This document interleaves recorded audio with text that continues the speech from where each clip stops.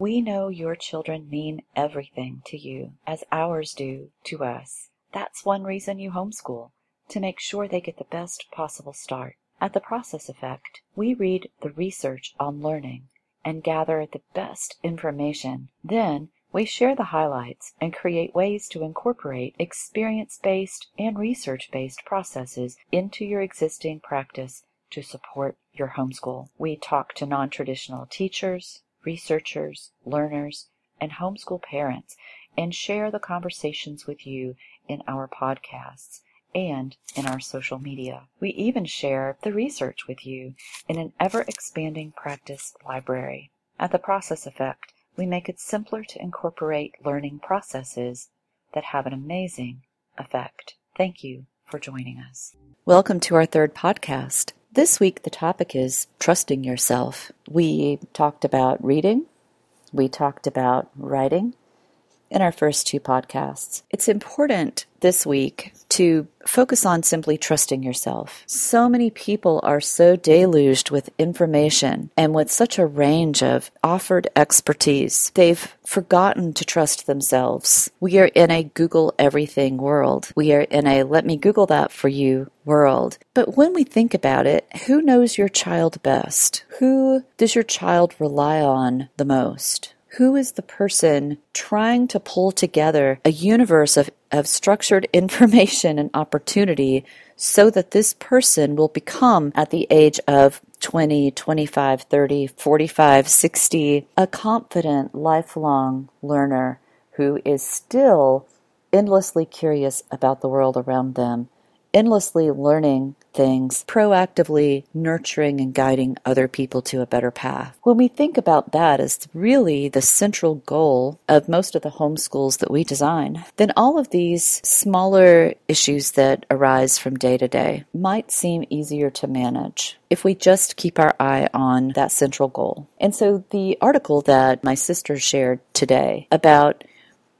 one choice that she made in philosophy of reading instruction for one of her children. It might seem like a small thing, but as you know, if you have two learners, you probably have two learners with two completely different styles, two completely different sets of interests, two different levels. They might hit different levels at different times so that you can't necessarily track kid number 2 or kid number 4 based on what kid number 1 did before them. You can plan for that, but that's not necessarily the way it will happen. First blog post from Monica, I think, is significant because it points to that. When you encounter that point of difficulty, what is the difficulty really? It's important, no matter how busy we are, to keep our eye always on that larger goal of our 30-year-old person who is confident and curious and has become this kind and nurturing person out in the wild. It's important to keep that goal in mind so that we can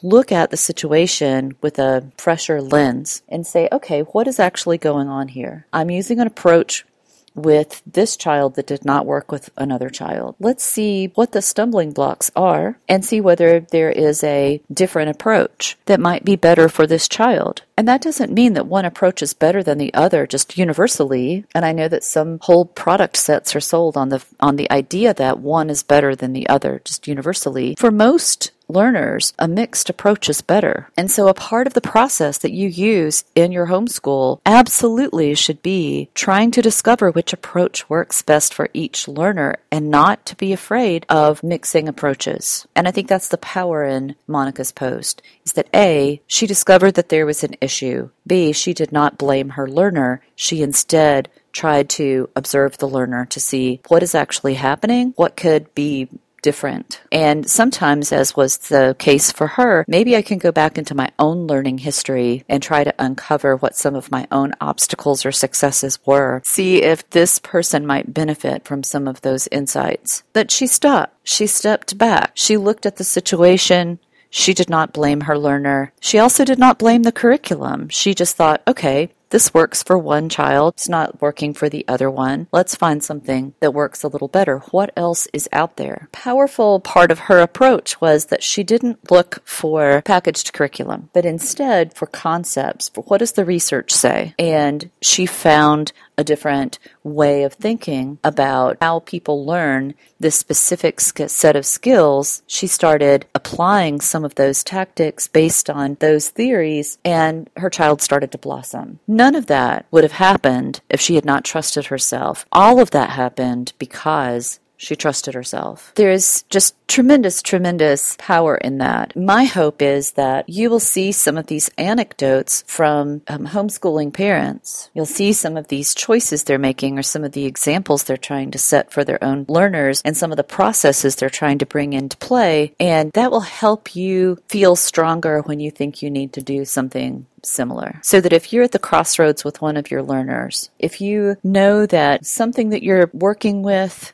worked for all of your other children, and here you are with this child and it's not working, and you don't understand. Why can't you just understand chapter 3? Trust yourself to step back and see what else is available. What are the 50 other ways available out there to explain that same concept? Those things are out there. There might be one teacher with one YouTube video that can make this click for your learner. I'm not trying to create more work for you, but I am trying to encourage you to trust yourself and go look for solutions that are out there waiting for you. Some of them, when we find them, we try to post them and share them here. Many of you who are involved in these big Facebook organizations and really powerful and strong co-ops and who are a member of various communities in the homeschool world already have so many resources available to you. Always look for the option that works for your learner instead of just using whatever everyone else says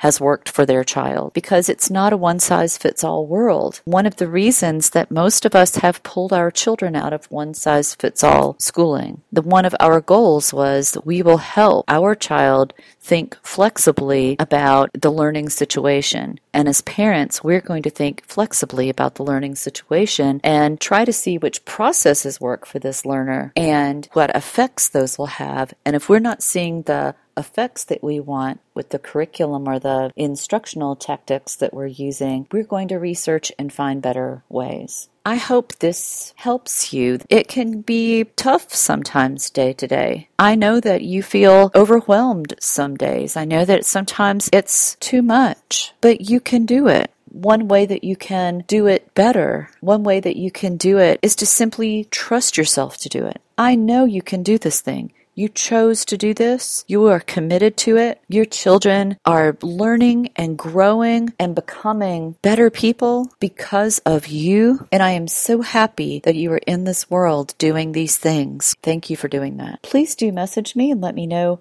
what you think. And when you read any of our posts and you think, that sounds good, but I've done this other thing, please tell us about that too. All of the other homeschoolers reading would probably love to see some alternate approaches. We look forward to seeing you next time, and I will post another podcast again next week. Until then, happy homeschooling. At The Process Effect, we make it simpler to incorporate learning processes that have an amazing effect. Thank you for joining us.